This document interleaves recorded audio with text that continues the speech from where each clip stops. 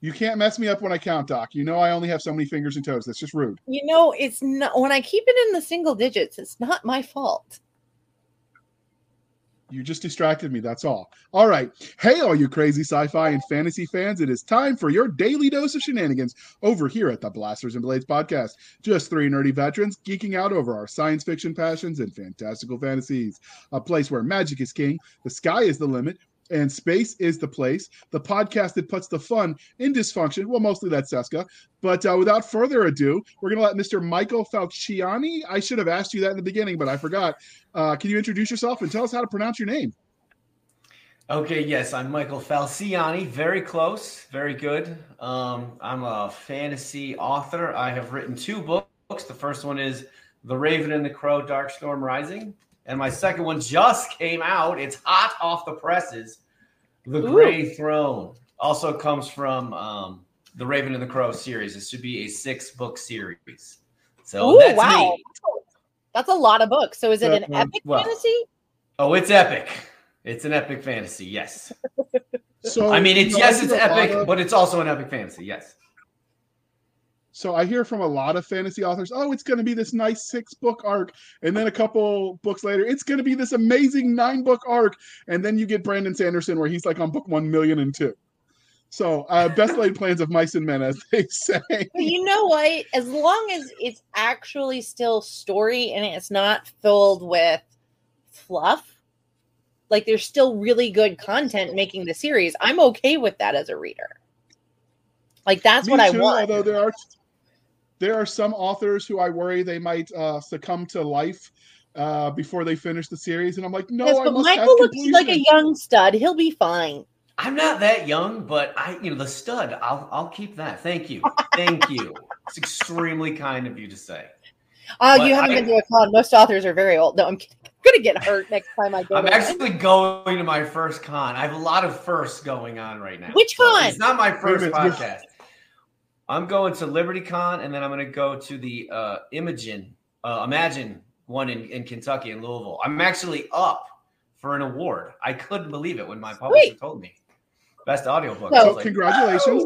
I will be seeing you at Liberty Con. I cannot wait. So Liberty Con, it should be fun. I hear there's lots of veterans there. I don't do peopling, but for people that do. Now, is this your first con ever or just your first con as a published author? It's my first con ever. So I'm going to be, but my publisher, Three Ravens Publishing, William has already told me, he's like, we have people that just want to mess you up. I was like, all right, well, we'll see. I can't wait. I guess we'll see how it goes. No. There's some good. There's a book called Pros and Cons by Jody Lynn and Bill Fawcett. It is a fabulous read. It's an easy read too, and it's not a very long book. If you're new to going to conventions, that's well worth picking up and reading. Okay. Liberty Con is a great con to go as your first one, though in some ways, because it is a small con where a lot of people have been going for a very long time. Do not be intimidated by the fact that it's not like high school, because everybody's way nicer than they were in high school. But a lot of people do know each other. So you're going to have a lot of introductions. You're going to be very overwhelmed. Use the name badges. I'll put my big boy pants on. I'll take care of it. Don't worry. My number one tip would be always realize if you're not in your hotel room, you're on stage potentially meeting somebody that might be important. You never know. Okay. Well said. I've been informed. Thank you. So, yeah. Doc, you're going to be okay. You're nerding out a little bit. I can tell. So maybe they got to give him the con with like the bumper bowling like effect on the side so he's okay. You think Liberty Con's going to be that? You know what? My very first con was Dragon Con, so he'll be way better. There's only like 100 people or so that go to that one, right? Sure. Even I know Dragon Con. I got to find a new joke. Cons. JR doesn't math very well because of all the brain damage the infantry put him through. Yes, but the first few times I said that, you should have seen her face get all discombobulated. It was gloriously hilarious. It doesn't work anymore, so I have to find something else.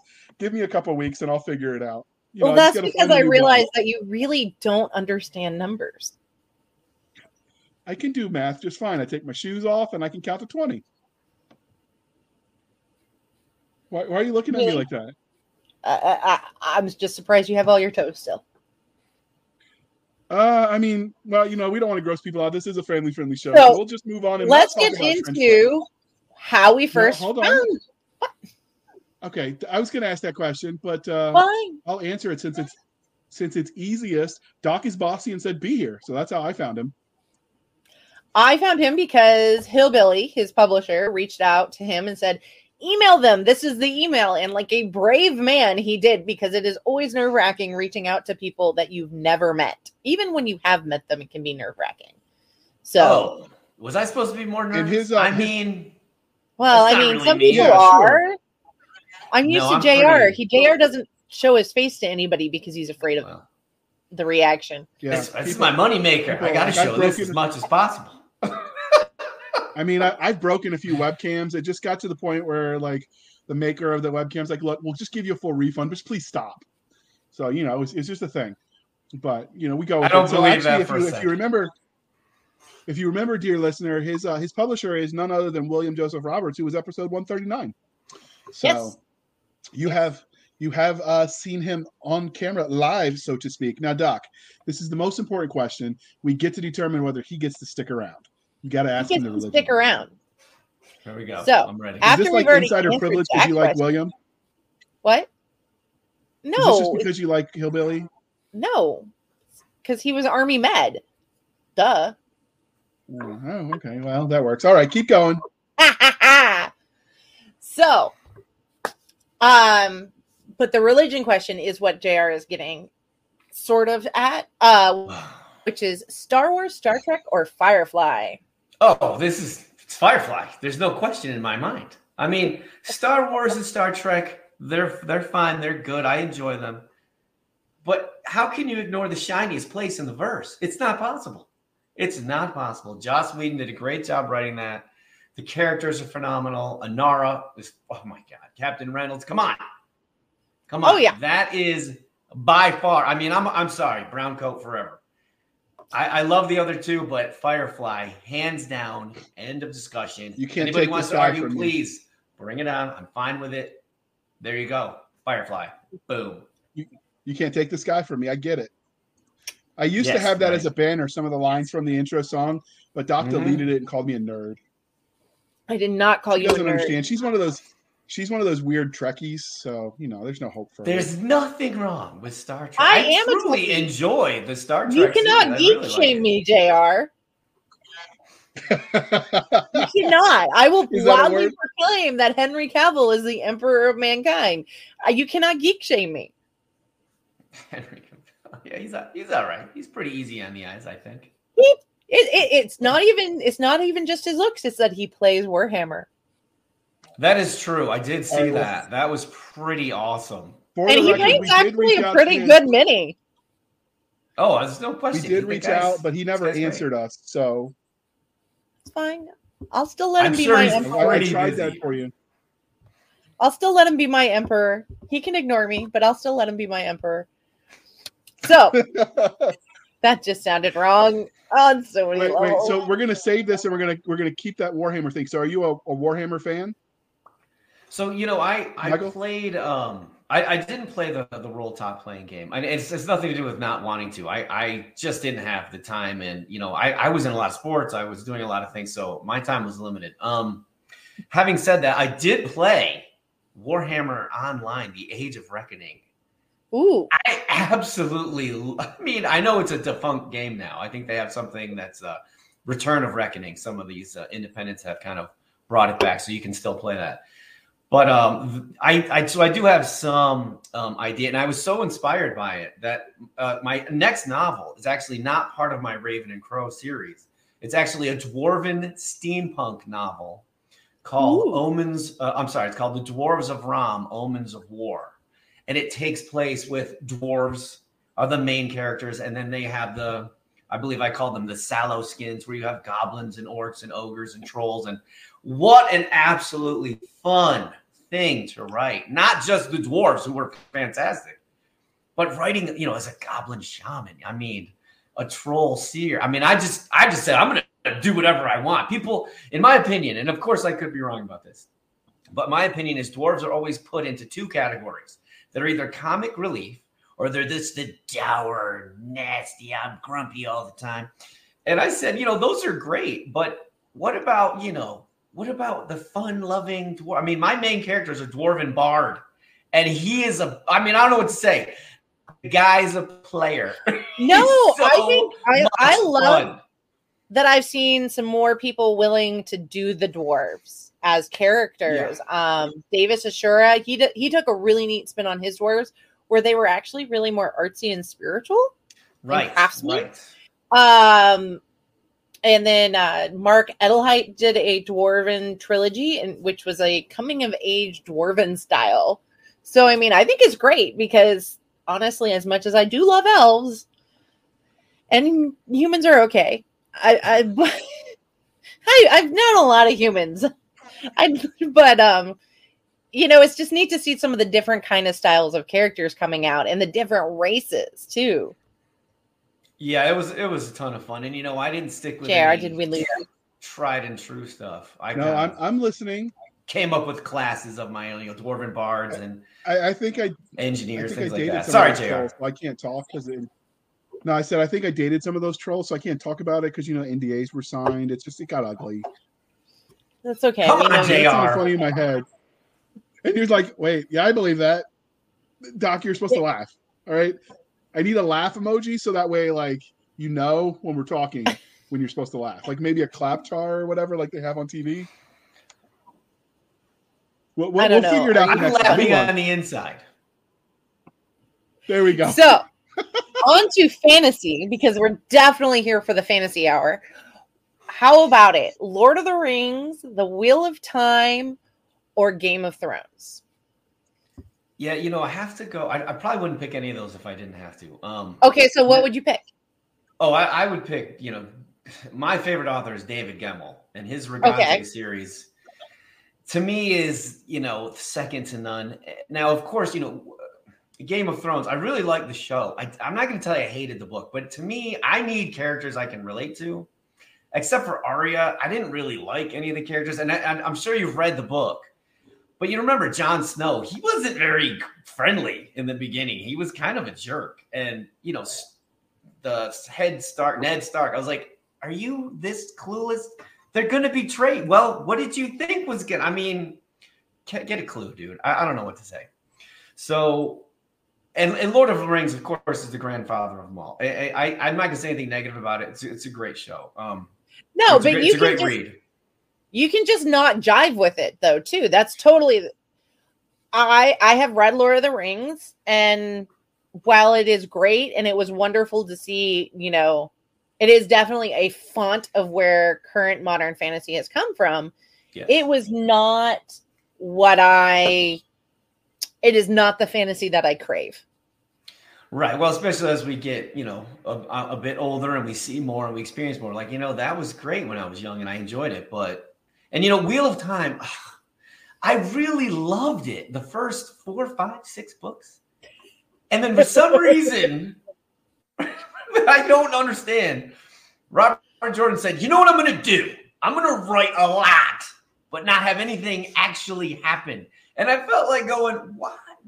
Wait, what is? See, what that's what I call my main characters. That's what I call the fluff writing. Yeah, I'm not interested in doing that. And and don't get me wrong, Robert Jordan's brilliant. He's great. He has a great series. I have nothing but respect for him as a writer and an author. I just felt like he got a little off track. I sat there going, why do I care about this character? There's like 8 million of them. So to me, and you know what? I think for me, it was a lesson learned. When I wrote my series, I try to stay focused on the main people. And it doesn't mean secondary characters can't come in because they feed into everything. But I try to stick with what I want to and what's the main story. Because I kind of learned that from Jordan. I was like, I don't want to go too far afield. I like what Faith Hunter and several more current authors have done with their secondary characters. Rather than let them steal the show and or steal the series, they've just done spun-off series. And they've gone, you know what? This character is so neat. I get it. I want to write more of it too. Oh, look, new series. Yeah, right. And I really like that because it gives everybody, both the author and the reader, the best of everything. Well said. That's all good advice as well. So, well, JR. So if you're taking notes, you can scribble that down. Publishing advice from Doc Seska, con extraordinaire. A knower of all things fandom. No, I am not. However, somebody recently tried to convince me I should get a master's in publishing. Is that a thing? I didn't know you could do that. It is a thing. But I looked at them and I went, I want to run my own publishing house. So what would I do with it? Publish, I guess. Publish stuff? I don't know. I don't know. So, JR, we are going to now ask him what his first memory of engaging in speculative fiction is. Is it watching, playing, pretending you know what you're doing? I don't know. For me, it was probably pretending I knew what I was doing. Yeah. That's a good one. We're going to take that. My first foray into the fantasy fiction world was actually my father actually bought my older brother, the very first basic set of Dungeons and Dragons. Oh, wow. And my brother was like, yeah, this is cool. And I was like, can I take a look at that? And as I started reading through it, I was like, this is really fun, man. Have you ever heard of dwarves?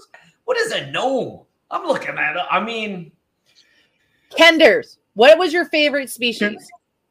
Well, Kenders, that was a Dragonlance. My favorite species, God. I mean, I actually dabble a bit. I hadn't played Dungeons and Dragons in forever, and they have all these new things now. I was like, what is that? I would say I was pretty excited about, being a half elf. I was like, oh, you get the strength of the human, but the elven side as well. And how can you not fall in love with dragons? Come on. I mean, one of my first adventures, a red dragon torched everybody but me. And I was like, I have to fight this thing by myself. So it was pretty terrifying, especially because I somehow prevailed. I don't really remember how, because it was 30 some odd years ago. But yeah, that was my first foray into fantasy land, if you will. Don't worry about it. We'll edit out the years. We'll be like, that was. I don't worry about it. I don't care. So, but that's not bothering me. Can we, now that we're all parents here, can we take a moment and just feel the pain your father must have felt when he spent all that money to buy the books for your brother, and he's like, yeah, it's cool and all, but thanks, but no thanks. Because I've done that a few times with my oldest.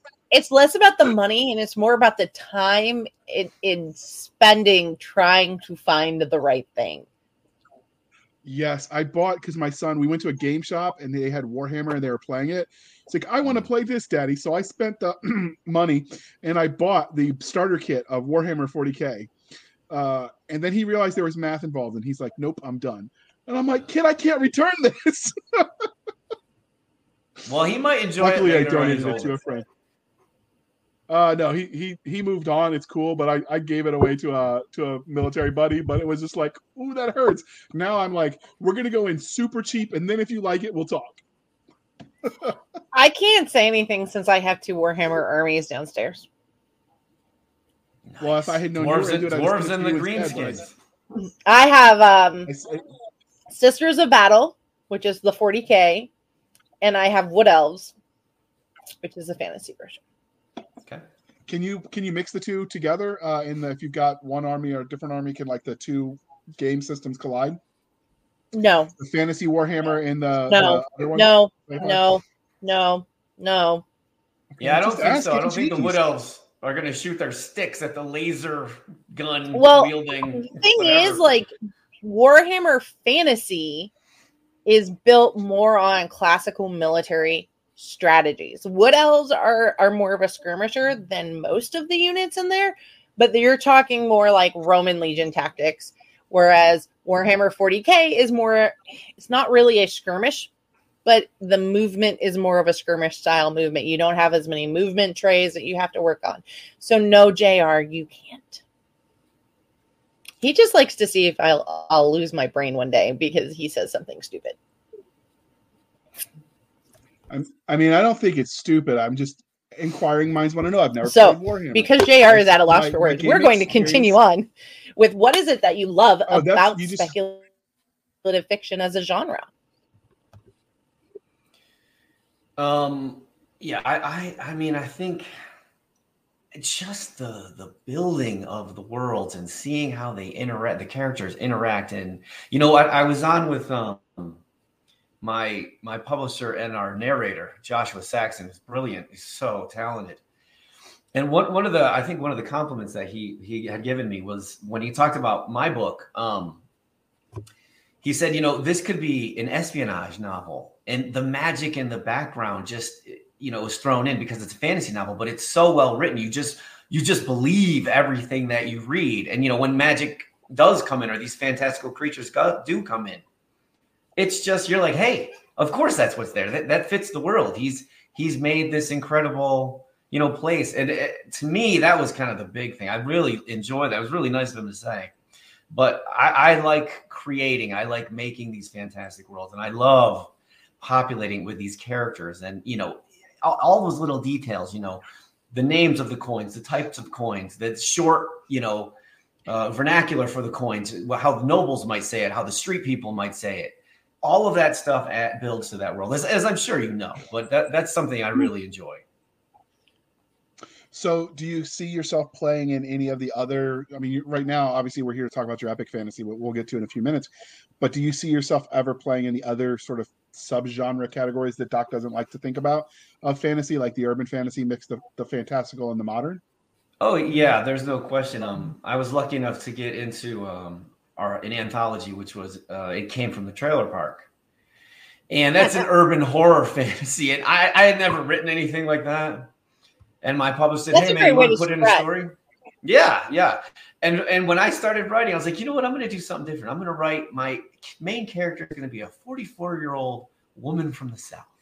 And that's going to be the point of view that I'm going to type and write about. And so I just went and I said, all right, this is going to be fun. And I gave her such an attitude, and she was snarky. She was absolutely so much fun to write. So yes, I do plan on dipping my toe into the other genres. Yes. Okay. I'm looking forward to it. I might know some of those snarky Southern women from the Trailer Park. You know what? Your mother is beautifully snarky. She is, but she likes you more, so she's off my island. So we'll move on. That's okay, because she owns the ocean. You quoting her, and I'm going to get no end of crap from her for Doc, you're fired. You know what? I'm docking your pay. Let's move on. Okay. I can step away if you guys need to hash something out. No. This is just how JR and I show okay. The Army broke us. This is how we show affection, or actually just tolerance for each other. Some of our normal Army greetings are not family friendly, so we have to edit ourselves accordingly. Like, hey, F-face is probably not what Anchor FM wants on shows that they put ads on. For any children, it means fish face. Fish face, absolutely. That's what it actually I had to explain it to my 9-year-old that it means fish face. Okay. We're going to stick with that one and move right along, Doc. Hey, it is the fantasy hour. So, on to what about, how did your love of the genre transition into your writing in it? I think that it's actually my disgust for some of the books that I read. I was like, I remember I felt like there was a rule. I was like, if I buy a book, I have to finish the book. And I remember getting through it. I'm not going to say the series. I'm not going to say the author, nothing like that. But I got halfway through. I was like, this is just terrible. How did this get published? And I remember I was only like 13 or 14 years old. And I sat there and said, I feel like I could write a better story than this. Now, as a 13 or 14-year-old, I could not write a story that was better than that. But you knew you had the potential. Well, I certainly wanted to. I don't know if I had the potential. I mean, to me, people ask me, you know, how long does it take to write a book? I was like, you can write a book quickly. The real question is, how long does it take to write a good book? And I'm hoping mine are good, but, you know, it takes a long time. So, yeah, when I started reading some books I didn't care for, I finally said, I think I was 22 or 23 years old. I said, I'm going to start my own. It was just going to be a story. It wasn't anything. I was like, I'm going to start writing. And 25 years later, you know, after it's decades of working on it, I finally got to the point where I was like, I'm ready to send this to a publisher. And, luckily 3 Rings came along, and I remember they told me, well, you'll hear from us in maybe 10 months. I said, okay, well, I guess.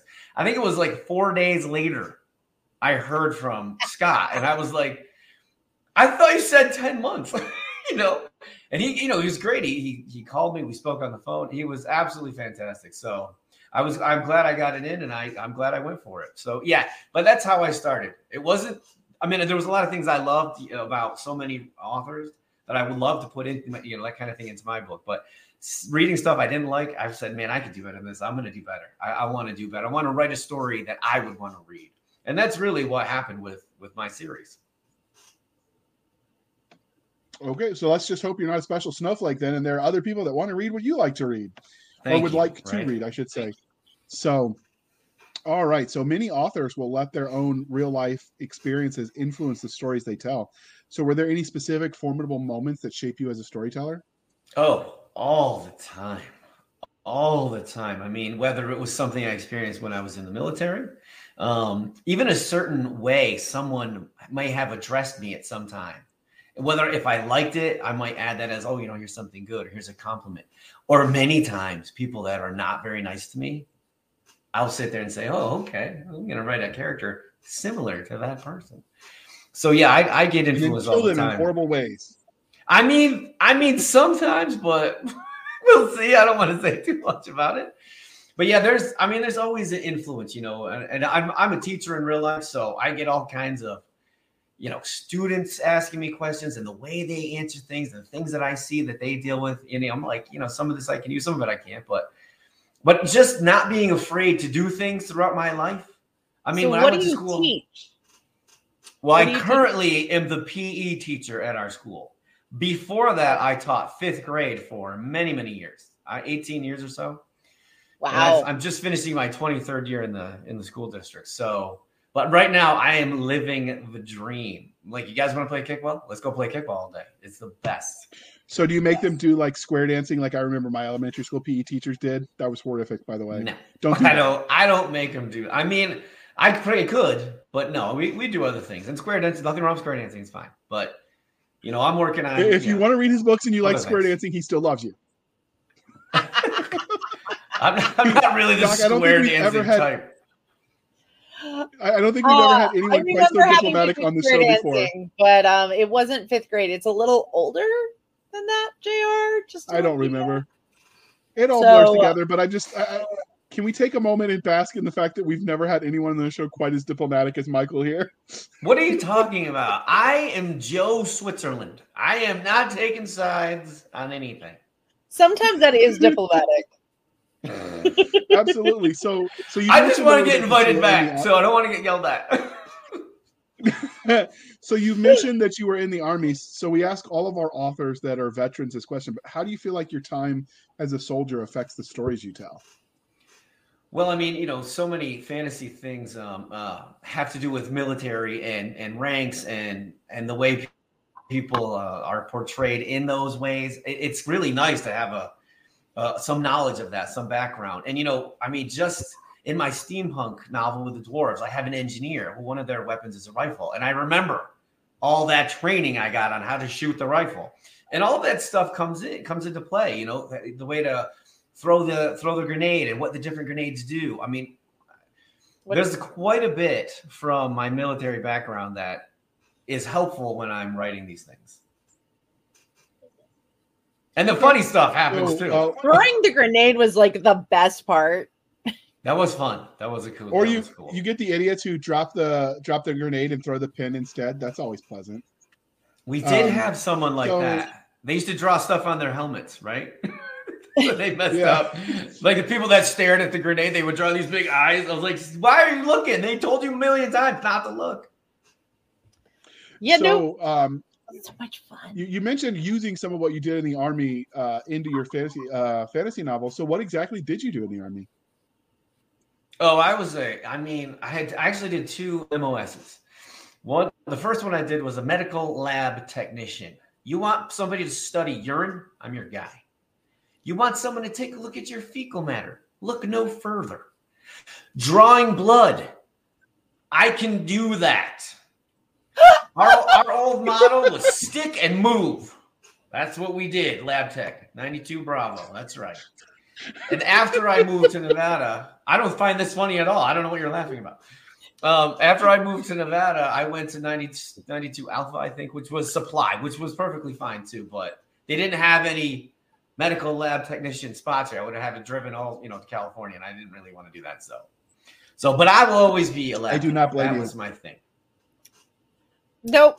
I am laughing because I remember when we did the shot training in AIT. Yeah. And that was so much fun. Yeah, there's some people we didn't want drawing blood. We're like, can we he's gonna lop off my arm. That's not the kind of blood we're drawing here. Yeah, we had a few dangerous people like that, but we got through it eventually. I took the combat lifesaver course. We jokingly called it the lick 'em and stick 'em because you got to wipe them with the alcohol wipe and then just give them the saline. It's pretty much all we did. And Dockie's laughing because I tell her the minimal level of training they gave us when I was in to do that.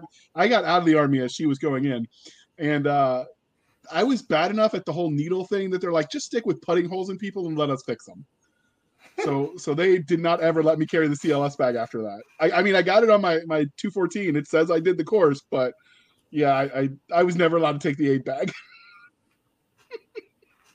I mean, it's America's Army, the most powerful army in the world, right?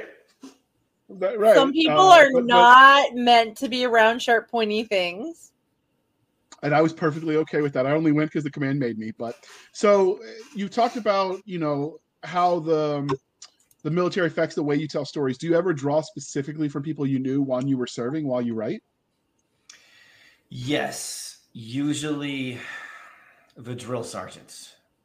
Because they were such characters. They imprint on your mind. Yes, they are embedded in there.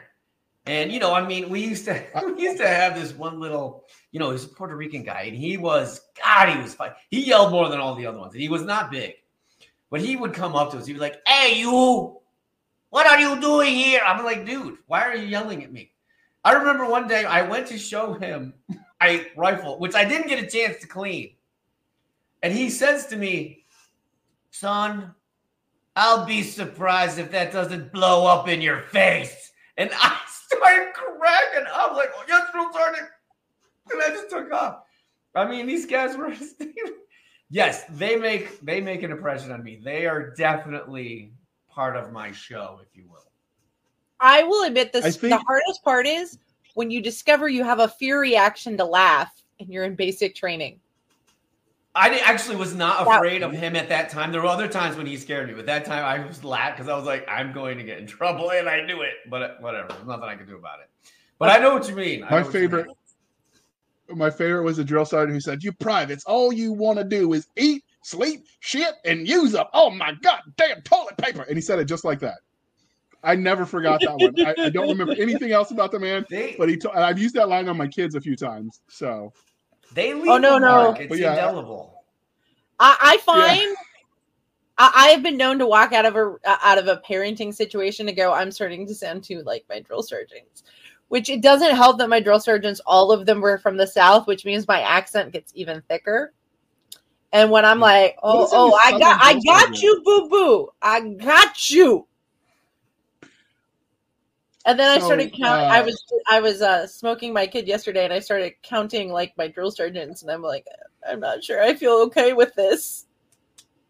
So we don't get CPS called for parenting lessons on why you don't smoke your kids, and she means physically, not like with narcotics or drugs or anything like that. I made him do 10 push-ups. 10. That's nothing.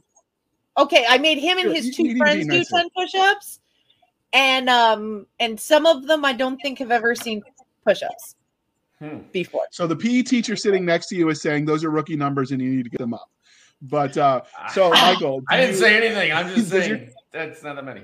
I'm just saying we can read body language. But so does your time in the Army affect the way you engage with content as a reader? We've talked about how it affects the way you tell the stories, but thinking about when you engage with things as just a fan of the content, does your time in the Army change how you read things or watch the shows?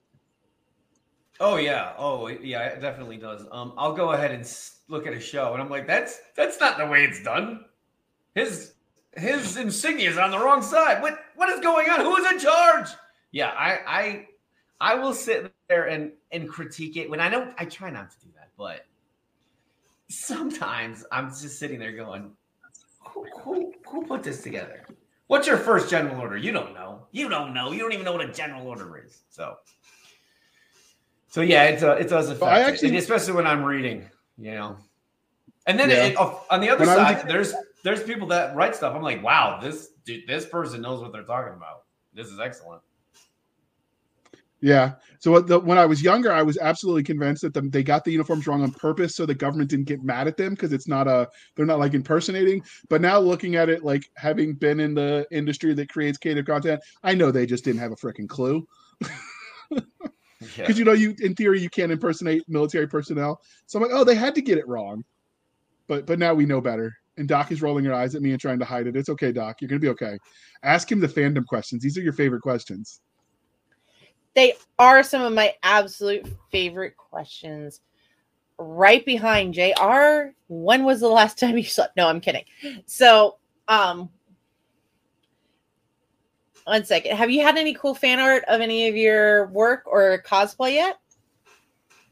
So I have not had any fan art. I did have a young lady who was so excited about my first book that she actually made me a T-shirt with the emblem on it, and she sent it to me, and I was very excited. I was like, I wear that thing all the time. Now I will say that the art that you see, I'm going to hold up my book for just a moment. The art that you see here, there we go. Yeah, the art that you see in this book and the second book, this artwork was actually done by the students at our local high school. I contacted the graphic arts teacher there, and she's just a wonderful woman.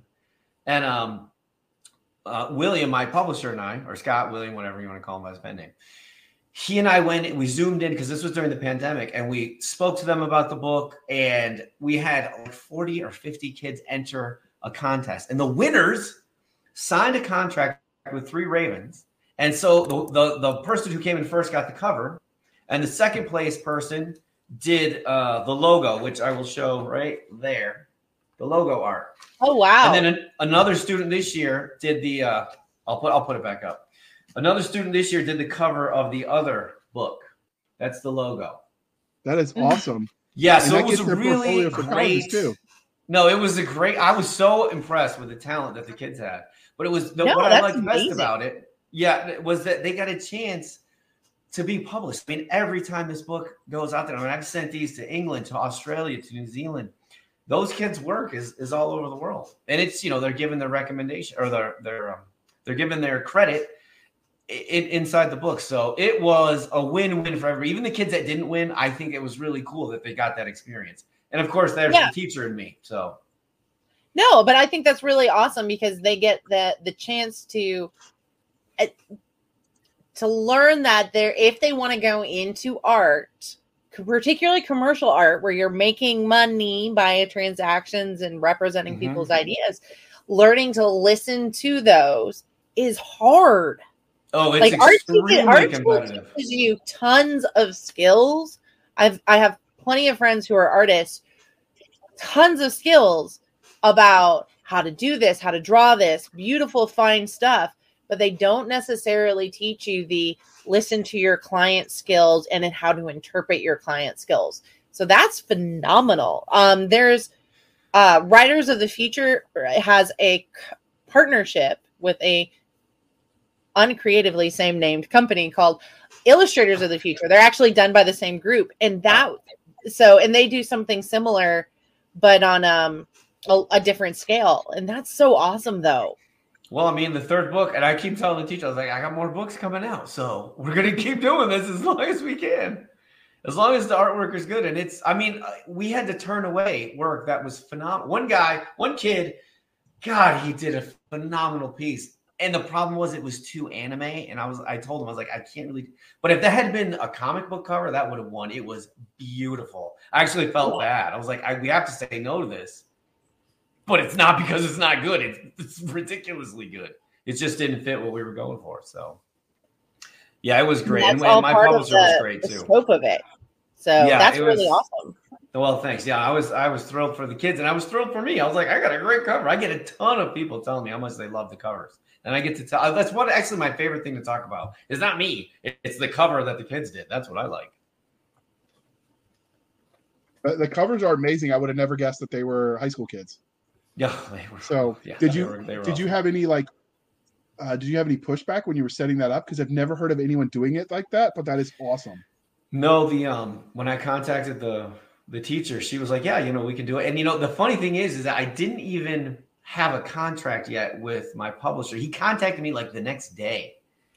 And when I told him, I was like, oh, by the way, I kind of made this deal, with these kids and the teacher. So we don't have to do, he's like, oh my God, we're doing that. That sounds awesome. I mean, we love to give back to the community. And I knew right then, I was like, I've signed with the right publisher. It was really cool. So how did you find him? Oh man, just luck. I was sitting there going through one of my, many Facebook groups, and I tried self-publishing, and there's nothing wrong with self-publishing, but after about a month, I was like, I need marketing help. I don't know what I'm doing. I'm going to try to see if I can find a publisher, and I really hadn't tried that before. And I happened to see Charity Ayers, her book Loki Bound had come out, and they had shown something on one of these websites that said, hey, this is a new release. And I clicked on it. I was like, oh, that's a cool looking book. And I looked at Three Ravens Publishing, and it mentioned that they're taking open submissions. And I was like, well, I'm going to take a look and see if it's legit. If it's not, one of these other publishers where they say, oh, just $5,000 and we'll publish your book. Yeah, I didn't want to be vanity press. That's such a danger. Right. Well, once I saw that, I was like, what? I like it. And since my story is called The Raven and the Crow, that's the name of the series. I was like, you know what? I think it's a little bit of a sign. And I'm not a big believer in that. But in this, I was like, I'm going to go ahead and put in. And like I said, I was like, well, 10 months, I'll have to wait. I heard back that week. So it was really exciting to hear. But that's how I was just dumb luck. Really, that's how I got on there. Cool. So, what can I tell you? Back to your fandom questions, Doc. Back to my fandom question. So has anyone asked you for your autograph out in public? So they asked me for an autograph if they buy the books. I've sent out maybe almost 400 signed copies of my book. So I can't say that they've come up and said, you're so famous. Can you autograph my forehead? No, nothing like that. But I have put out many autographs to my book. My brothers love to tease me. They're like, oh, Michael K. Falciani. Yeah, could you sign this? I'm like, shut up. Because, that's my pen name. It's not my real name. So they love to tease me. And I have a lot of brothers and sisters in the book. So they're constantly being referenced because I grew up with them. Everyone's like, how do you have such realistic banter? I was like, oh, because I have brothers and sisters. That's how. And they're merciless, all of them. I love them. They're wonderful. Absolutely. That's how it works. Right. So, what was it like the first time you had somebody ask you to sign your book? Fireworks, passion, the dream of a new America, I don't know what to say. It was exciting. I was like, really? You want me to sign it? I was like, I remember the first time I sat there, I started signing my real name. I was like, you idiot, don't ruin this book. So yeah, it was, I still get a little thrill, sometimes I'm like, I guess you can see where you're like, I'm sick of signing these. I never feel like that. I'm like, people are talking to me about the book.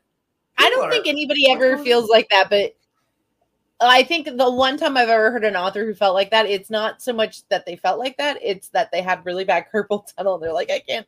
Oh, yeah, that makes. So I was so nervous the first time because I don't normally, like when I sign my name for real for like checks or whatever, I just scribble. I don't even make attempts to make my cursive legible. But when you're signing autographs, they kind of want to be able to read that it's your name. And I was so nervous about getting the cursive right that I spelled my name wrong. Yeah. So you're already one up on me. Wait. And people wonder why I pick on you. It's all good. Just say. All right, Doc. You got to get your last fandom question before you die. I can't let you die on the show. So have you had any fun or weird fan interactions yet that you want to tell us about? So, other than your siblings don't count. I mean, nothing appropriate that I would say. No, I'm kidding. I haven't really had. I've had quite a few people reach out to me. I've had a couple people come up to me and say, "Hey, you're that guy. I saw you on the news. Remember when you were on the news?" Like, well, I remember when I was on the news. Do you remember when I was on the news? But other than that, I really haven't had a ton. I'm a very new author. I wish I could tell you I've sold thousands of. I've sold hundreds. I feel good about that. But I haven't really had anybody say too much to me. Once in a while, I'll get somebody say, "Hey, you're Michael K. Falciani." Like, I am Michael K. Falciani. Who are you and why do you know this?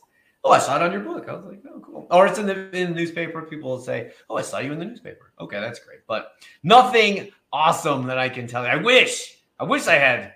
Maybe at LibertyCon, I'll do some some smoozing or something with some of the super famous people. So if you want to be his first weird or funny interaction with a fan, you can sign up for his newsletter and get to know him a little better, and you could become the weird stalker. I mean, you could become Doc Saska. Right? That's fine. You too can be the weird fan. I don't stalk anybody. That involves way too much work. All right, I can attest it does involve a lot of work.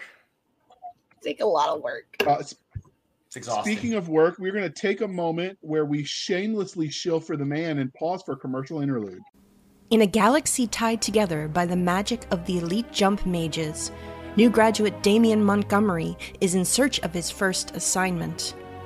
Without elite blood ties and high-powered connections, he can't find a ship to sign on to. A pirate attack left David White with a damaged freighter and a dead jump mage.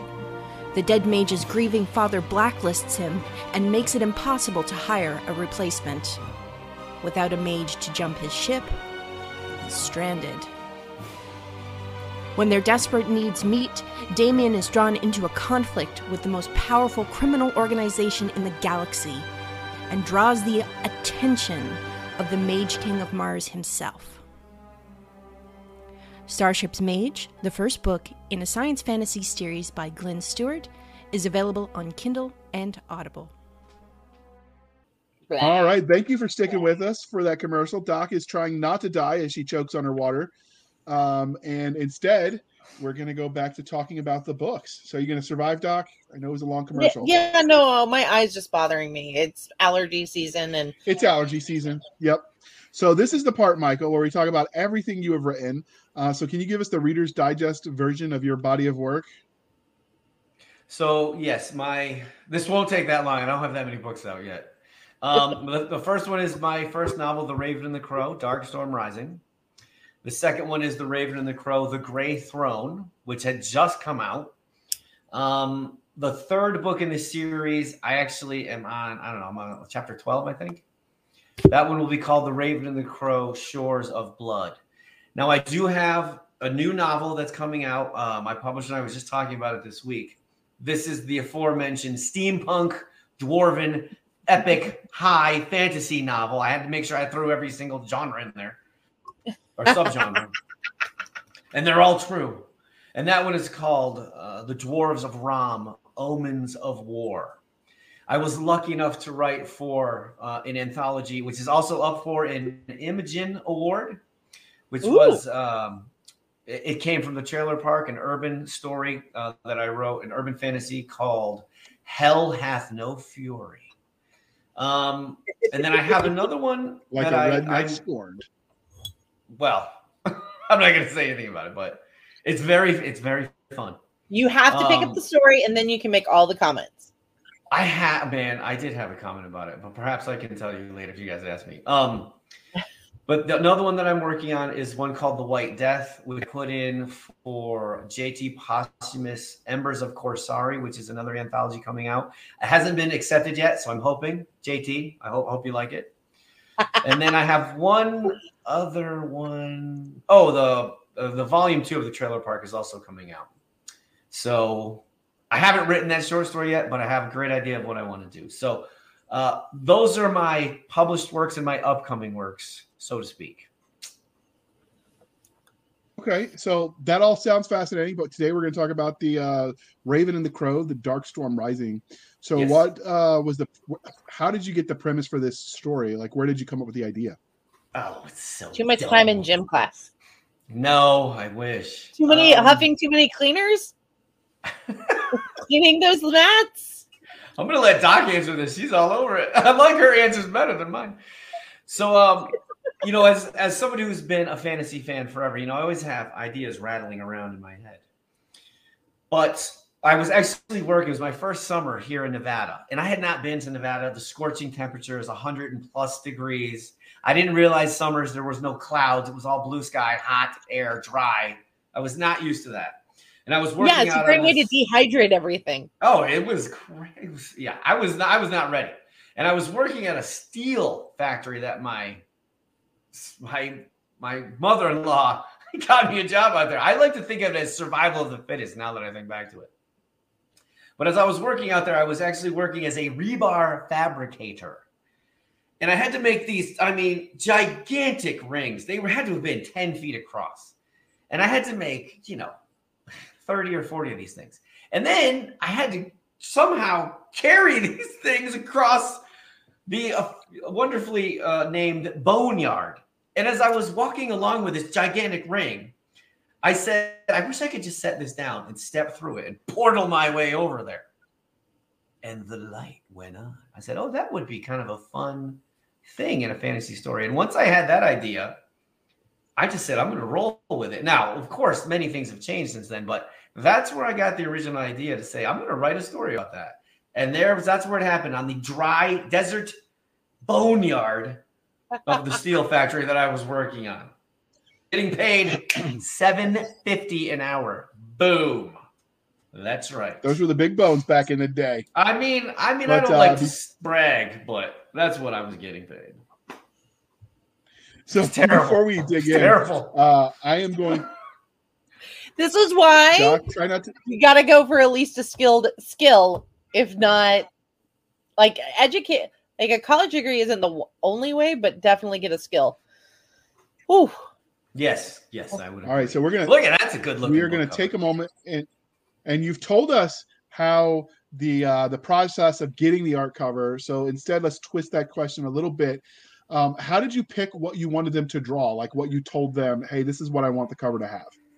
So yeah, William and I went in. He talked to them about the publishing process, and the illustration process and how it had to pop and had to be great. I went and I explained several of the scenes to the students. I talked to them about, this is what's happening here. I wanted to say, listen, this isn't some happy-go-lucky fairy tale. This is a dark story. It takes place up in the mountains. I talked about this waterfall that we see here. I talked about, it's called the Mirrored Falls. And I had several different ideas that kids sent in. This one was one of the waterfall ideas. And when I saw this, I think my publisher and I just said, holy cow. Now, the great thing about working with so many kids is that you see we have the two swords there that are sticking in the water. I think it was Willie who said, you know what? I saw that on another entry, and the entry didn't win, but he liked that idea. And I said the same thing. I was like, yeah, that's brilliant. And so we put those swords in. I remember on another entry, I saw this long red tassel blowing off something else. I said, we should put like a red tassel on the swords. So even though those kids didn't win, that all those ideas made it into this one. And this became the cover. But that's I gave the kids scenes. I gave them access to read the book. I gave them whatever they wanted as far as being motivated to do it. And the student who won this, Damian King was the name. When I spoke to him, he said, yeah, I just went with what you said. And I wanted to make this scene. And there we go. It was beautiful. It was well done. Okay. So when they submitted these, were they line drawings or did they color them as well? They were called that student submitted this exact thing. And it had the title and everything on there. The only thing that wasn't on there were the swords with the ribbon. Everything else was on there. So it was all, it wasn't handwritten, nothing like that. It was just like this. It was computer. It's that graphics design class. So that's what they sent in. So what does I wasn't able to find a picture of the wraparound that the paperback would. I mean, the paperback or hardback would have. Oh, okay. Is the image on the back just static color, or does the image carry through? No, yeah, it does not carry through. Right. It's just kind of the back cover is just kind of black. Okay, well, if it doesn't carry through, we won't worry about putting it full screen. But okay. If you yeah. did it again, do you think you would ask for a full wraparound image for the hardback and whatnot on the dust jacket, or do you like the idea? JR, that's a great question. I basically was so new. I was like, you guys do whatever you want. I don't care. I just want a cover that's good. So maybe I would. It's I would a good image. I like it. Yeah, I think it's great. Yeah, I'd have to ask my publisher. I would have never guessed leave the kid those questions drew this. to him. Yeah, why not? I would love that.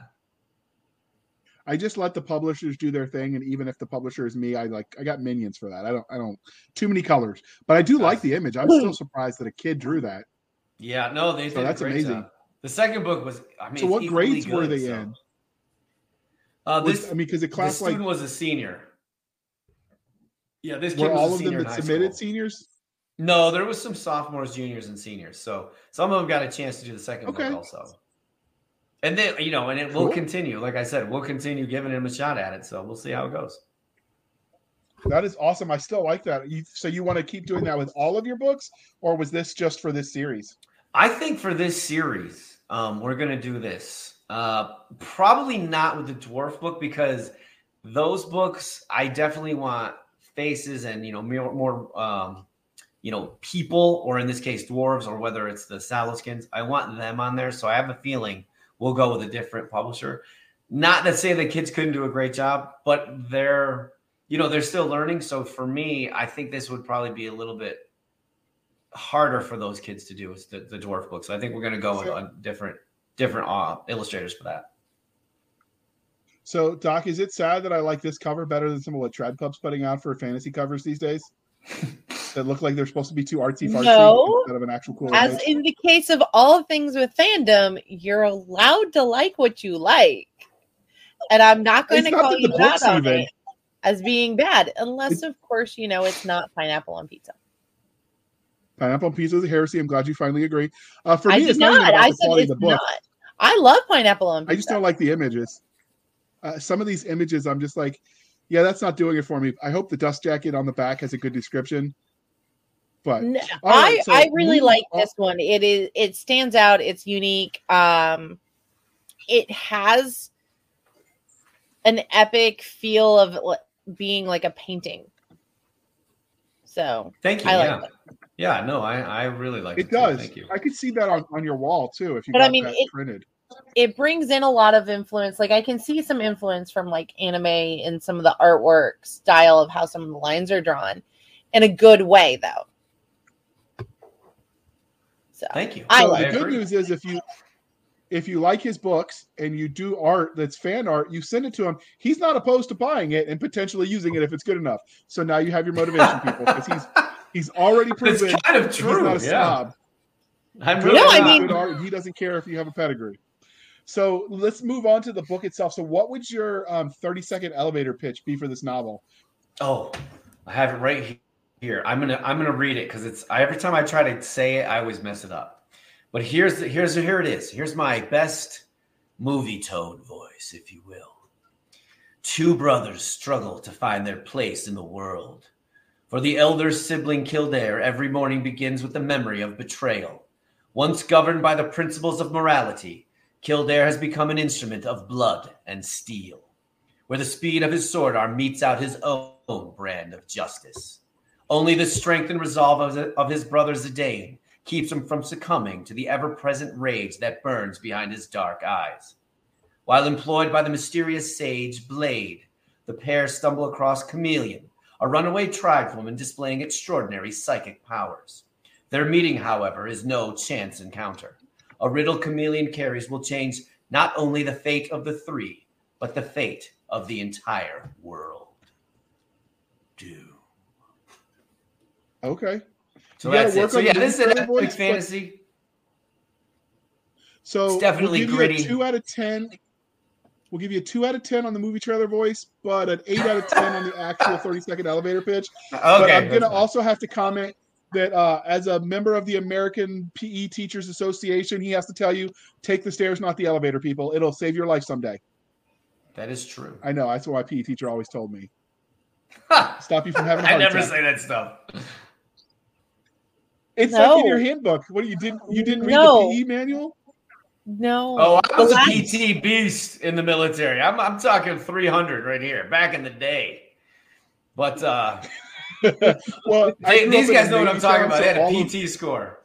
PT 300 was the maximum you could get. So back in the day, like because it's a Navy town, there were a lot of former Seabees or retired bitter SEALs that were PE instructors around here. So they always tried to murder us in class. It was just a thing, as you do. No, I was just remembering the last time I got fussed at for taking the elevator, and I had the best comeback ever you could have in the Army. Which was? He goes, special as well, because I was pregnant at the time. And he goes, Al-Qaeda doesn't have elevators. And I went, they don't have sergeant majors or colonels either. I'll take it. Thank goodness I was 7 months pregnant. I got away with it.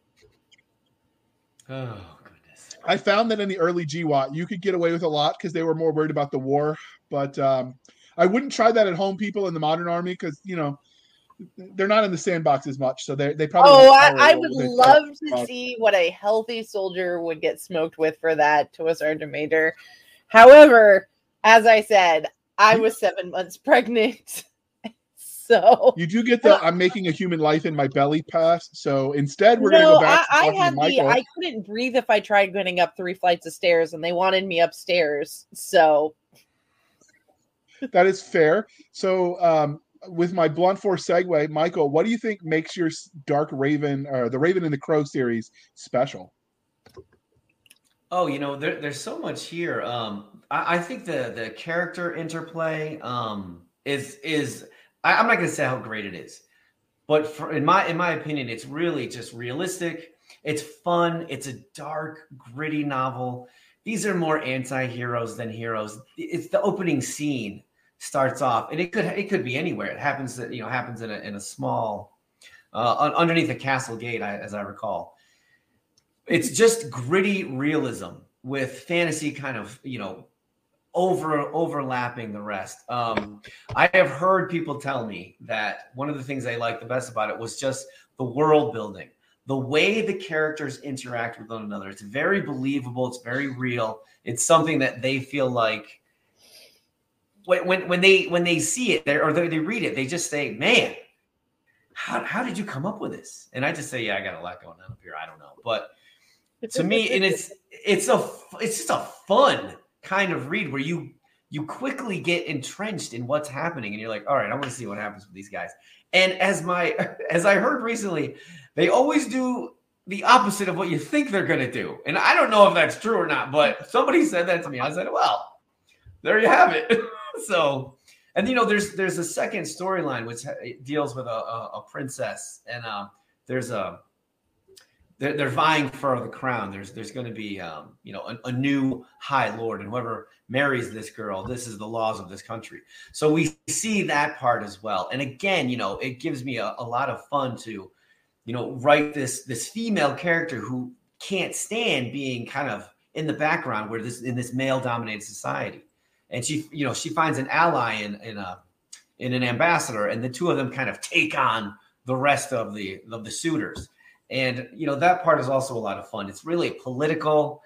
There's just a lot that goes on, but I like to think that it all just kind of flows nicely. And, eventually these two storylines, you can kind of see them. They are, there's things dropped, hints dropped here and there that eventually they are going to come together.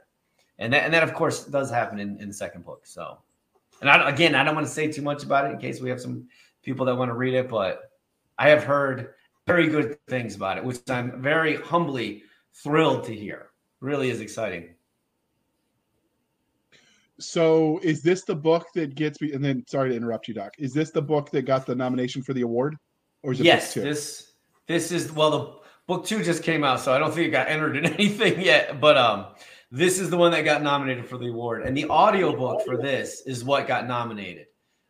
It's my very first book, so the idea that it got nominated for anything, I mean, it's a finalist, and I just sat there saying, okay, that's what happened. I got an award nomination. How did that happen? So I'm really excited about it. And I'm when did thrilled. book one come out? Book one came out June 15th, I believe. And book two came out. Oh, it just came out in book form. The second book came out, I want to say March 5th or 6th. So, Doc, are these books eligible for the Dragon, which is open for nominations now? I'm checking the award opening of when things open up for the nomination period. Book two would definitely be. So the real question is, would book one be eligible? I don't know. I love how JR likes to throw things in it. So when was book one come out? Did book one come out? Book one came out June 9th or 15th of 2021. So book two would be eligible, but not book one. Okay, there you go. So if your fans are listening and you want to nominate his book, oh wow, I put up the wrong banner right there. It's okay. I mean, I wasn't going to question it. I was just going to go with it. But so if you want to nominate this, the Dragon Awards are open, and book two, the sequel to this, is eligible. So do the things, people. Now, Doc, you get to ask your questions. You really just say do the I'm things. done interrupting you. I promise. I'm done. Okay. JR's not done. We all know he's not. But which tropes do you think you really had fun playing with for Darkstorm Rising? You skipped for a second there. What? Which tropes do you really feel you had fun playing with for this? Oh, tropes. I mean, I will tell you, I have so many great characters that I love. The fantasy trope that I like the best is that kind of anti-hero, grumpy, I don't really care what you think. I'm going to do whatever I want. I mean, that was my publisher's like, one of my main characters is named Kildare. Every time he is in the book, my publisher is so excited. He's like, oh my God, I can't wait to see what he says, what he does. How's he going to act? Who's he going to yell at? Because he's just miserable all the time. And then once in a while, we'll see a glimmer of who he used to be. And you start to say, oh, maybe he's not always this terrible. And the great thing about him is that his brother, Zidane, will kind of offset that that being so just miserable with being, hey, man, come on. You know, and he's got so many great one-liners that he'll just throw back at his brother. And, yeah, that's my favorite thing to write about with the trope is those kind of gritty anti-heroes that just don't put up with anything. You know, they did try. They tried to do the right thing. And that didn't work out for them. So they're like, it's us against the world. We don't really care if we win. We're going to fight the good fight anyway, and that's that. You don't like it? Get in line with everybody else who doesn't like it. Who cares? So yeah, they're pretty. That's my favorite thing to write with those guys. So, do you test these one-liners against your siblings to make sure? Where do you think I got them all from? Half of these one-liners are the stuff they say to me. I'm like, hey, how's it going? What do you mean, how's it going? Yeah, no, they're. I have a very blessed family. They're just brilliant. They're all wordsmiths. They're all great storytellers. They'll sit there and say, hey, no, I don't tell you stories. And then they'll tell me a story about it. Yeah, whatever. So, yeah, I was very lucky. And, having been in the military, having, gone to college and being in a fraternity, I heard all kinds of people giving all kinds of people, crap for what happened the night before. And, sometimes it was me. Oh, my goodness. Just so many good things you can use out there in the world if you listen. And that's what I do. I'm a good listener. I talk too much probably, but that's all right. I don't mind. No such thing on a podcast pimping your books. So true point. Good point. But I'm enjoying it. So if we're having fun, we hope the audience is having fun. And if you are having fun, be sure when we post this to comment in the sections and go for it. So did you before I interrupt Doc again, because I can't help myself, when you picked the narrator, I told them I was right. Shush. Did you actually pick the narrator, or did your publisher pick it? Because you said the narrator got the narration quality is nominated for an award. So yeah, the narration, it's all this is my first time. The second book I knew a little bit more, but by the first book, my publisher says, hey, I'm going to send you a bunch of narrators. I think we got 20 or so auditions. And, some were good, some were not that good. Some were very good. And then there was 2 that really stood out. And there was one, I was dead set. I was like, we're going to go with this guy. I love his voice. I don't care, what we have to do. This is the guy I want. I knew it. And then the very last one we got was from the one who ended up doing it. And this was from Joshua Saxon. And when he read the chapter, because they all, kind of send an excerpt, he read the whole first chapter. And my publisher kind of said, hey, you need to listen to this last one. I was like, all right, whatever. I'm going to listen to it. But nobody's going to. What? And as I listened, I was like, oh, my God, we have to hire him. And Joshua Saxon, he was so good. He's gotten nominated for an award for the audiobook. I mean, that's how good he is. I can't believe this guy's not a household name. I could listen to him read me the phone book. He's that kind of narrator. Absolutely brilliant. So that's how we picked him. We heard these guys. And then William sent me the last one, and I listened to it, and we both agreed, yep, that's the one. So I would love to say I picked it, but William kind of picked it, and I said, yeah, you're right. Great job, man. Always a good plan to talk to your boss that way. Take notes, people. That's why he was right. He was, and I'm not shy about telling him my thoughts. I think he likes that. But in this case, I was like, yep, I'm bowing down. You know more than I do. All right, Doc, I'm going to stop interrupting you again for a second so you can ask your next question. I promise. So I was going to say what subgenres, because Jared loves to try and make me ask the subgenre question. Proof that this is the one time he's not interrupting me. So which subgenres do you think your story really fits into within the whole wide range of subgenres? Oh, God. I mean, obviously it's an epic fantasy. There's some high fantasy as well. There's some real espionage here. This is a political thriller. I feel like that really are the main things that we take a look at. This is, my publisher and my narrator both said this could be a political thriller. This could be an espionage film. This could be taking place right now, except for the whole fantasy aspect. And it's kind of written in the time frame. It's been influenced by the ancient Greek times. It's been influenced by the Middle Ages. It's been influenced by some of the Roman things. Those are some of the fundamental questions. Has steel been invented? Has iron been, is it the Bronze Age? What's going on? What kind of cultures do we have?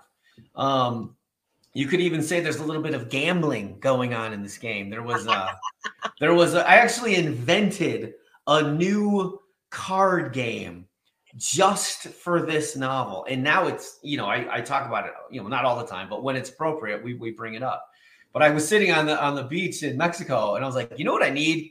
I need a really cool game that's, unique just to this world. So I sat there and I read an old book that was actually written by Gary Gygax, the fantasy, master of Dungeons and Dragons.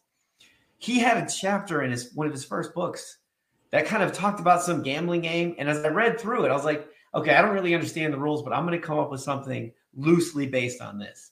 So anyways, yeah, so there's some gambling in it as well. So yeah, there's a lot of different subgenres that go with this. Probably some I'm forgetting, but those are the ones I think of the most readily. I think they breed when you don't look at them. Kind of like, children's mess.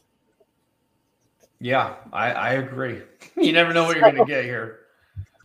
Can we tell I've been cleaning house a lot lately?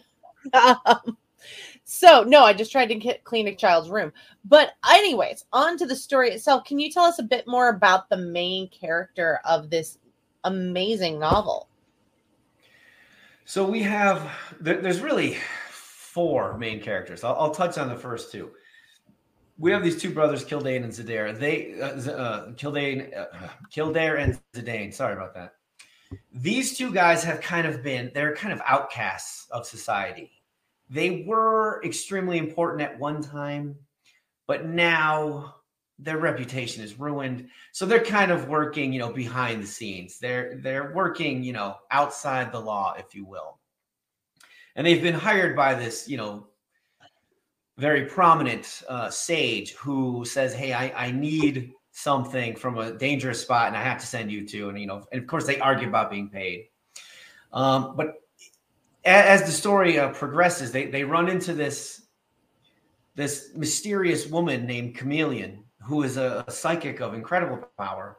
And the riddle that she tells them is meant only for their ears. And when they hear it, they realize we have to go back to where we don't want to go. We have to go back into the high society of the nobles. And because if we don't, they realize, the world is going to be in danger. And they don't put it all together right away.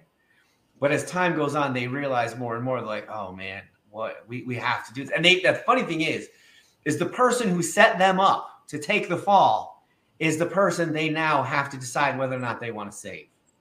And so as they're racing to save this person they can't stand, they do have a lot of misgivings about it. Like, are we doing the right thing? I'm not sure, and there's obstacle after obstacle in their way. They have many different things trying to slow them down. As the story unravels, we see that this is not just a localized problem with these two, but it will affect everything. It will affect the entire world. But, especially in this case, somebody who, even though they did something wrong to them, it is somebody they still care about. They don't really want to care about this person, but they do. So they're both angry and trying to save the day at the same time. So hopefully that'll answer your question. But yeah, this is one of those stories where revenge is definitely a factor, but they're trying to stand the moral high ground, and it's not easy for them because they don't like the moral high ground anyway. So, okay. Do you have any think about? Do you have any bad guys that you're comfortable talking about that aren't going to give away anything? Oh, I have lovely villains. They're just wonderful. They are. He said that like some people say, "Oh, I have lovely flowers in my garden." Oh, lovely villain. That was the funny thing is, yeah. Oh no, I love the bad guys. The bad guys are really fun to write. I've heard this said. When you write a great villain, the reader just despises them and they're just terrible. And I've heard many people say that to me, which I love. But somebody said, if you really want to write an exceptional villain, you're actually sad when they're defeated, because you understand their motivation, if you will. Cersei Lannister from Game of Thrones is a perfect example. She's just horrible, but from her point of view, she's doing the right thing. She's trying to survive. That didn't work for me. I hated her the whole time. There's a lot I can respect about that as a woman. No, yeah. So yeah, there. I have a couple of villains. One you could even cast one of the main characters who's on the other side, McClure. He's a good guy, but he's the guy who helped, cast these two out of society. So you could say he's both a good guy and he's a villain in certain, depending on how you want to look at it. I have another one named Elephas, who's this just demon mage steeped in evil, and he has his own agenda going on. And then finally, my favorite villain is this Prince Dragomir, he's a suitor for the throne. His father's the most powerful, noble in the world. And he believes he's a shoo-in for, becoming the next high lord of this, integral city.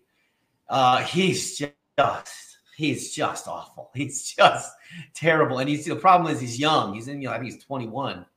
And he's arrogant, and he just believes he does do whatever he wants. And his advisors, he's constantly firing his advisors because he doesn't want to hear what they have to say. No, he's that young, petulant, arrogant, I think I know everything character. And he does have some redeeming qualities, but really not too many. He's pretty terrible. So yeah, those are my villains that I will speak of. So this is my favorite question of the show, and JR is not allowed to talk when I ask it. And that's not why it's my favorite. It's my favorite because it's an amazing question. Okay. I hope I don't get it wrong. You won't get it wrong because any answer works. If your characters knew who you were and they met you, like say in a back alley or on a morning PT run, how do you think you'd fare?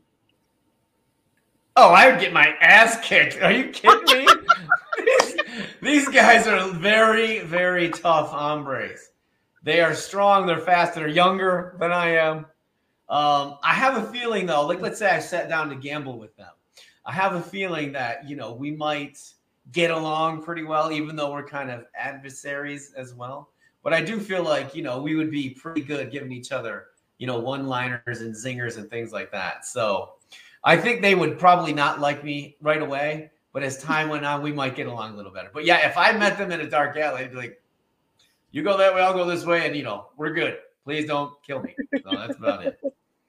But yeah, no, that would be fun. I would love to meet them, actually. You can see why this is one of my favorite questions of all of our questions. Yes, I would not piss them off because they're not characters that are say, let's let it go. They're like, oh, you don't like us? And I'm like, why did I say anything? They just don't put up with it.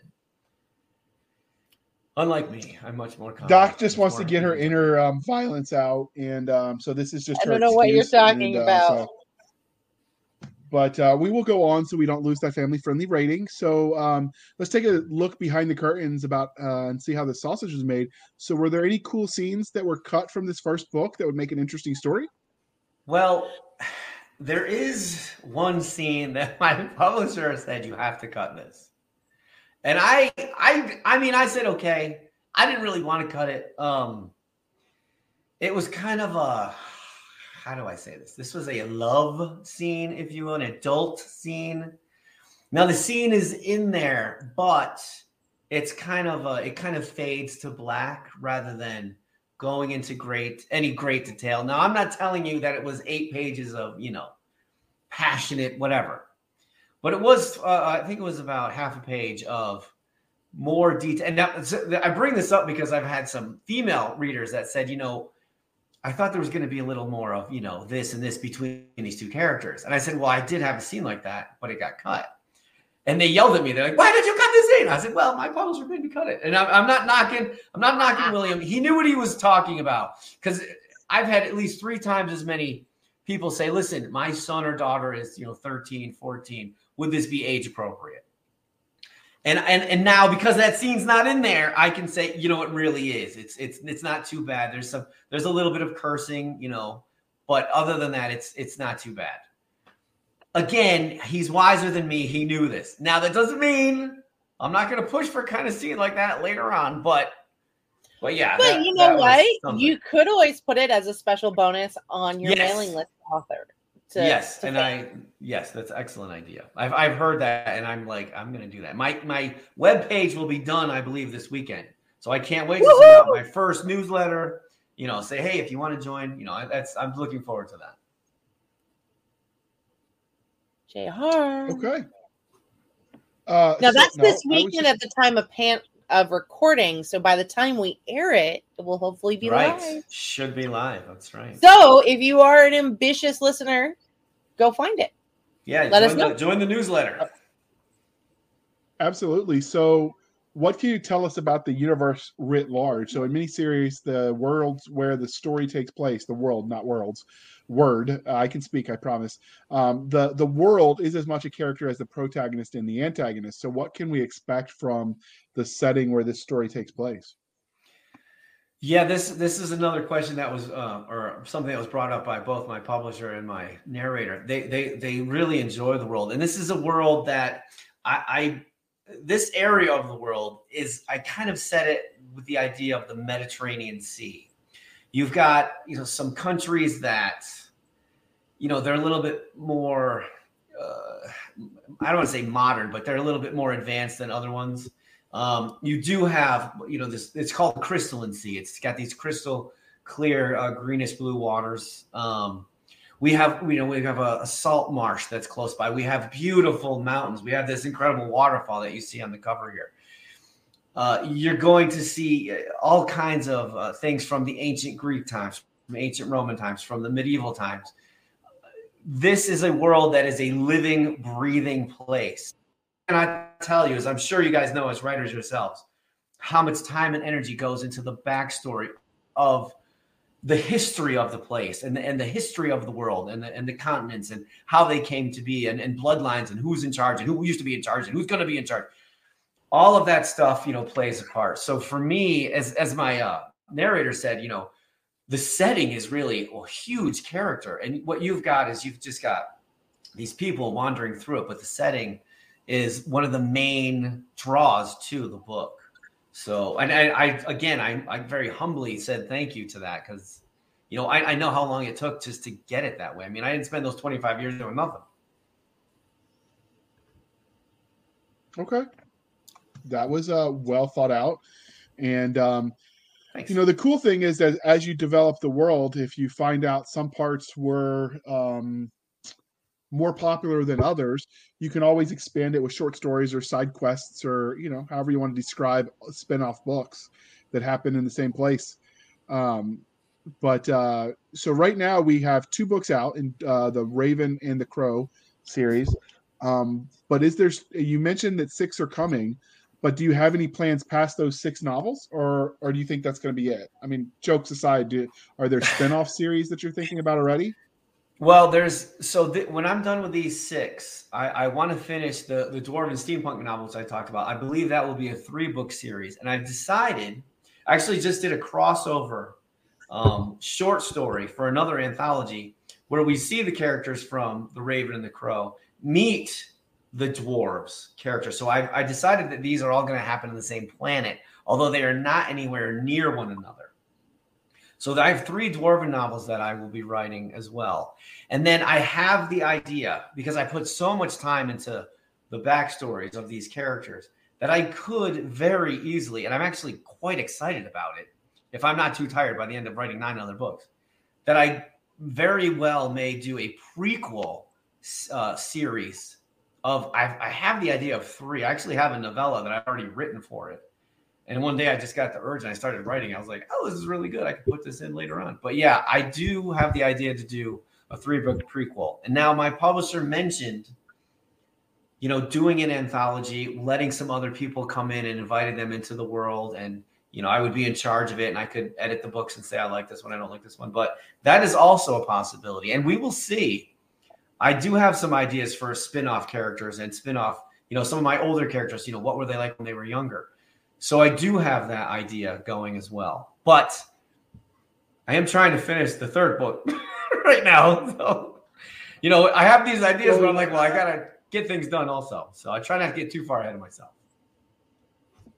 So you mentioned the spin-off or the series with the goblins that you talked about. Is that going to be in the same world or is it going to be standalone? So it's currently a standalone, but it does take place on the same planet, if you will, in the same world. Okay. There is a possibility the 3rd book will have something to do with some of these characters. I have some ideas about it, but I don't want to say too much either. Fair. So we know that every literary universe has its own internally consistent rules of science, technology, and magic. So what sort of magic can we expect in your high fantasy novel? So the magic is it's not all powerful. Like we just have characters that, go through and tear everything up with magic. There's a limit to it. It does take strength. You do get tired doing it. The more powerful mages, they can do a bit more, whether it's male or female, doesn't matter to me. That's one of the things I wanted to write about. I wanted to make sure females had a really strong presence. Now I'm a male. Luckily, I have some strong females that I know and grew up with. And I'm constantly asking advice. What do you think about this female character? How did this play out? So that's something, whether they're, doing magic or not, that's always something I take a look at. But, I wanted to bring that characteristic of, psionics or psychic energy in, because I never really see that in a lot of fantasy novels. It was something I really wanted to bring in and touch on, because it just gives us a different element to look at. So that was another thing that I wanted to put in. As far as my magical system, I'm not going to break down every single little thing, but there is I did have to come up with a system in place. Some people are born, it's pretty rare to be magical, but it's not so rare if you see it. They don't go, oh my God, that person can do magic. It's common enough where they're used to it. Most people that are born with these magical abilities, they can maybe do 1 or 2 things and they're not super powerful. But there's always a few that can really do a lot and are steeped in magic. And there are things that can enhance that magic, whether it's a magical item or it's some substance. All of that stuff was thought out by me, and it's quite exhausting, but you have to have those things in. So, otherwise people are going to say, well, you said this in one book and in the other book. Yeah, I know I'm one of those people, so I try not to do that. Fair. All right, Doc. These are your other favorite questions. It's funny how I sort the interview around you getting all the questions you like to ask. Maybe I got to rethink this and fix this going forward. I'm the boss after all. No, you're Why are not. there crickets chirping? Oh, right, JR, you sweet summer child. So, of all the magic you have in your universe, which one would you want to have for daily use? Oh my God. I know it's a hard question. Well, there's, I'm a pretty simple gentleman, actually. I wish I was complicated, but I'm not. There is some magic where, they can just kind of use force and just, knock people or things aside. There are times when, I'm like, I would just like to knock somebody. I don't want to kill them. I just like, you know what? Boom. That's No. We're done. We're done. Take a 5-minute break and recover. Denozo slap them upside the head. Yes. Don't do that. Yes. Something like that. And then, if I just kind of go, they're not going to really know who did it. They'll be like, what the heck just happened? Yeah, that was me. But so you're actually answering. I was going to say, and how would you abuse that? Well, that's, I don't know if that's an abuse if they have it coming, but I would definitely use they it. Had it coming as sometimes use it for good, well, your siblings, I'm sure they've earned it at some point. Oh, so just for the record, they had it come in as a valid legal defense in the South. Thank you. Right? Doc and I can tell you that is a valid legal defense in the South. Yeah, I wouldn't use it for great evil, but sometimes. Dude, that's fine. I didn't say how would you use it for evil. I just said how would you abuse it. So and if his boss is listening, this is for comedic value, of course, only. Just so we got that clear, he likes his job. It's not like he said he'd do it during dodgeball.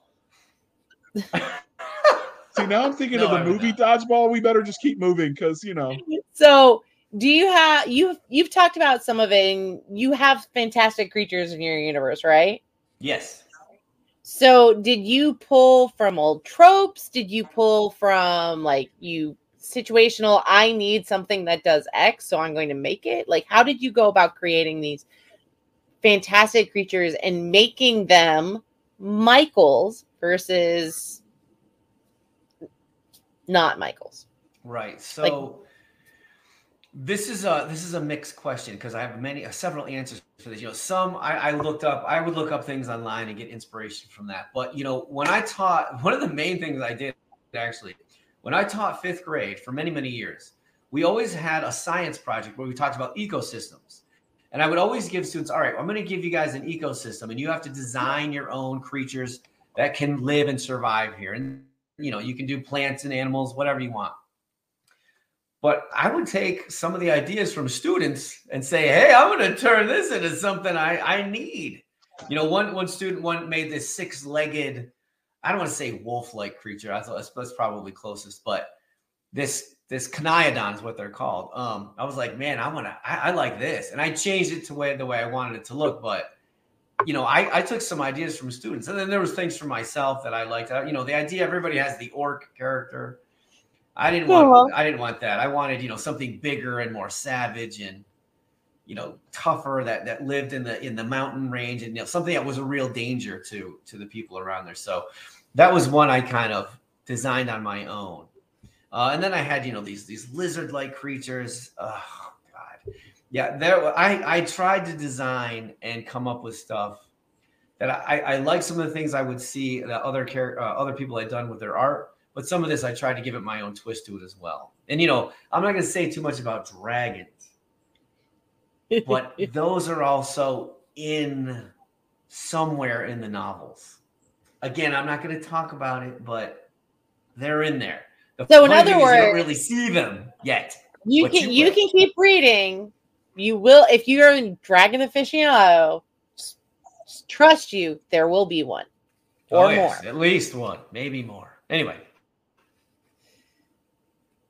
So clearly we're kind of winding down our interview, but is there anything we haven't asked that you just got to tell us about with this series? Because definitely you're passionate, and that is wonderful. Oh yeah, no, I'm excited about it. I'm not sure there's something I want to say on my own other than, thank you for your time. I really appreciate it. And if you like David Gemmell, if you like epic fantasy, I mean, this was written with him in mind. A lot of my writing style comes from David Gemmell. When I first started writing, I didn't really know what I was doing. Not that I know everything now, but as you do it more, you tend to say, oh, well, I want to do this, I want to do that. But and I say this all the time, I always knew I wanted to be a writer. David Gemmell kind of showed me the kind of writer I wanted to be. And if you like action and you like political intrigue and you like, a little bit of terror, like, oh my God, what's going to happen? I say give this book a try. If you like the audio books, God's sakes, go for it. What a tremendous audio reader we have. If you just like the regular books, also, I've gotten really good reviews on it. I can't even tell you how humbling that is to read some of the words that people have written about my work. So that's always nice. So I'm not sure I have anything else. Questions. Yes. So 2 quick questions in that regard. Is this an Amazon exclusive or is it wide? So you can get it on Amazon. It's on Kindle Unlimited. I believe you can get it through, I think you can order it on Barnes & Noble. You can get it on Walmart.com. I think I saw it on there. It's in quite a few places. If you just type in The Raven and the Crow, Darkstorm Rising, you'll see all the places. Amazon is the most prevalent. If you're in Kindle Unlimited, that means the paperback and the audio are probably wide, and then you can get it through Barnes & Noble. Yes. Yeah. The ebook as well? I think you can. Don't quote me on that, though. I'm not sure. 1 second. I don't know if it's okay. I was just you can get a hardcover through Barnes & Noble. Ooh, fancy. Yes. So I just, wanted people to know where they could find it. No, I appreciate that. I love it when I can get a book through my Barnes & Noble. So it makes me happy. I know Doc is really Barnes & Noble is Doc's happy space. So we try to indulge her. It is my happy space. She actually had to quit her job there because she was paying them so much money she just couldn't afford to keep working there. Oh, is that too many books around her? She'd just buy them all. You didn't get a. She'd end up even with the discount, she'd end up owing them more money at the end of the term. She's just like, they do an amazing. For the record, they do an amazing discount for their employees, and I had amazing managers when I was working there. Nice. So. Okay, so now that we're done making fun of Doc, so I was not making fun of her. Okay, well, I was. So this is the part of the introduction. Wow, it's late at night, people. It's after 11. Okay, when we are recording, not when you're listening. So before we let you go, we'd like to harken back to the olden days, dear listeners, and remind you to please be kind and speak your mind on the reviewing platforms. Your reviews help the right readers find the right books. And it does sound like Michael reads your reviews. So there's a plus. You could talk to him in the reviews. And, you could tell him everything he did right and why this is the most glorious book you've ever read. So it's just how that works. Doc, are you allowed to review books on Barnes & Nobles for people that buy on their website? Yes, you are. So you can. Why do you even ask stupid questions? Because their website looks like it exists in the 1990s and they've never updated it. All right. You know what? Their book collection is updated, so that's what counts. This is true, but I go to in-person stores because their website just makes my eyes twitch. It's just that bad. But they could do better, and I'm sure maybe someday they will. You're going to go there, Doc. What's going to happen is you're going to walk into the owner of Barnes & Noble's office. You're going to kick the door in, and you're going to say, hey, you, and you're going to use your knife hand, fix your dang website. Can you do that for me, Doc? No, I think there's snow there. Okay, well, that is not the place you want to go when you die. I am absolutely convinced the road to hell is paved with snow. So instead, we're going to bring this puppy to a close. We're going to let Michael Falciani, maybe I got it right this time, close. That was good. Woo-hoo! Perfect. Michael, can you tell listeners and readers and viewers how they can find you all over the interwebs and social medias? You can find me at Michael K. Falciani on Facebook. You can find me at Michael K. Falciani on Twitter. You can find me Michael K. Falciani on Instagram. I do have a website. By the time this airs, it should be up. It is michaelkfalciani.com. And then finally, if you're looking for a laugh, because I don't take myself very seriously on these, you can find me on TikTok as well. I am probably one of the oldest TikTokers that there is, but I don't take, like I said, I just have fun. I'm just going to have fun with this. I don't care if people like it.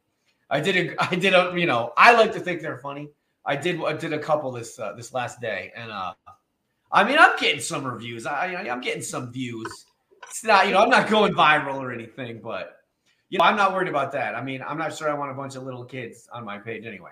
But if you're a book talker, feel free. If you like epic fantasy, TikTok is a place I like to hang out as well. Okay, and you can find us over there on the Twitters at twitter.com/SF_fantasy_show, Sierra Foxtrot _fantasy_show. You can email the show at blastersandbladespodcast@gmail.com. Again, blastersandbladespodcast@gmail.com. Doc will love to say hi to you. She answers all of the emails and schedules all of the guests. If you have anyone that you want us to try to reach out to, you can either email the show, dear listener, reach out to us through the Twitters, or you can comment on the Facebook group. Our Facebook group, where all the shenanigans happen, is the Blasters and Blades Facebook group, facebook.com/groups/a Blasters and Blades podcast. Again, /groups/a Blasters and Blades podcast. Again, if there's anyone you absolutely want us to reach out to and try to book, we're open to your suggestions, dear listener, whether they a new author or an established one, we're game. And sometimes it's fun to be someone's first interview. So we have a website at Anchor. Oh my. Every time someone says, oh my, I hear it in the guy from Star Trek, George. Oh, I can't pronounce his last name. And it's awesome. Yeah, so we have a website at anchor.fm/blasters-and-blades. Again, anchor.fm/blasters-and-blades. At some point in the indefinite future, we will update that to our own proper website, but that will always count and always be a website where you can also support the show for as little as 99 cents a month. You too can help keep the digital lights on in this crazy space where we get nerdy with it. You can also support the show over at buymeacoffee.com/author J.R. Handley. Again, buymeacoffee.com/author J.R. Handley. Be sure to put in the comment section that it is for the podcast, and I promise I will keep my co-hosts, Doc Seska and Nick Garber, duly equipped and pizza without pineapples on it, because such is heresy, and I will not let that stand. So we will give them regular meat lovers pineapples. Pizza. Pepperoni pizza, normal people pizza, but none of that weird stuff, people. And please, for the love of all that is holy, for the love that is holy, all that is holy, please stop sending me all these heretical pizzas with things like cucumbers and peeps and all this other weird nonsense. My head is going to explode. Stop it. Don't do it. You know who you are. Enough is enough already. All right. I thought you really liked the avocado one. I thought you really dig the avocado pizza.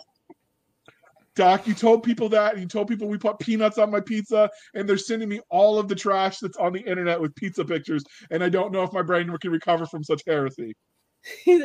You'll survive. It's okay. What doesn't kill you makes you stronger. That's what my drill sergeants always told me. It builds character. And they were right. So, thank you for spending some of your precious time with us. For Nick Garber, J.R. Handley, I'm Doc Seska. This was the Blasters and Blades podcast. We'll be back next week, same time, same place, indulging our love of nerd culture, cheesy jokes, and of course, torturing J.R., because who wouldn't want to torture J.R.?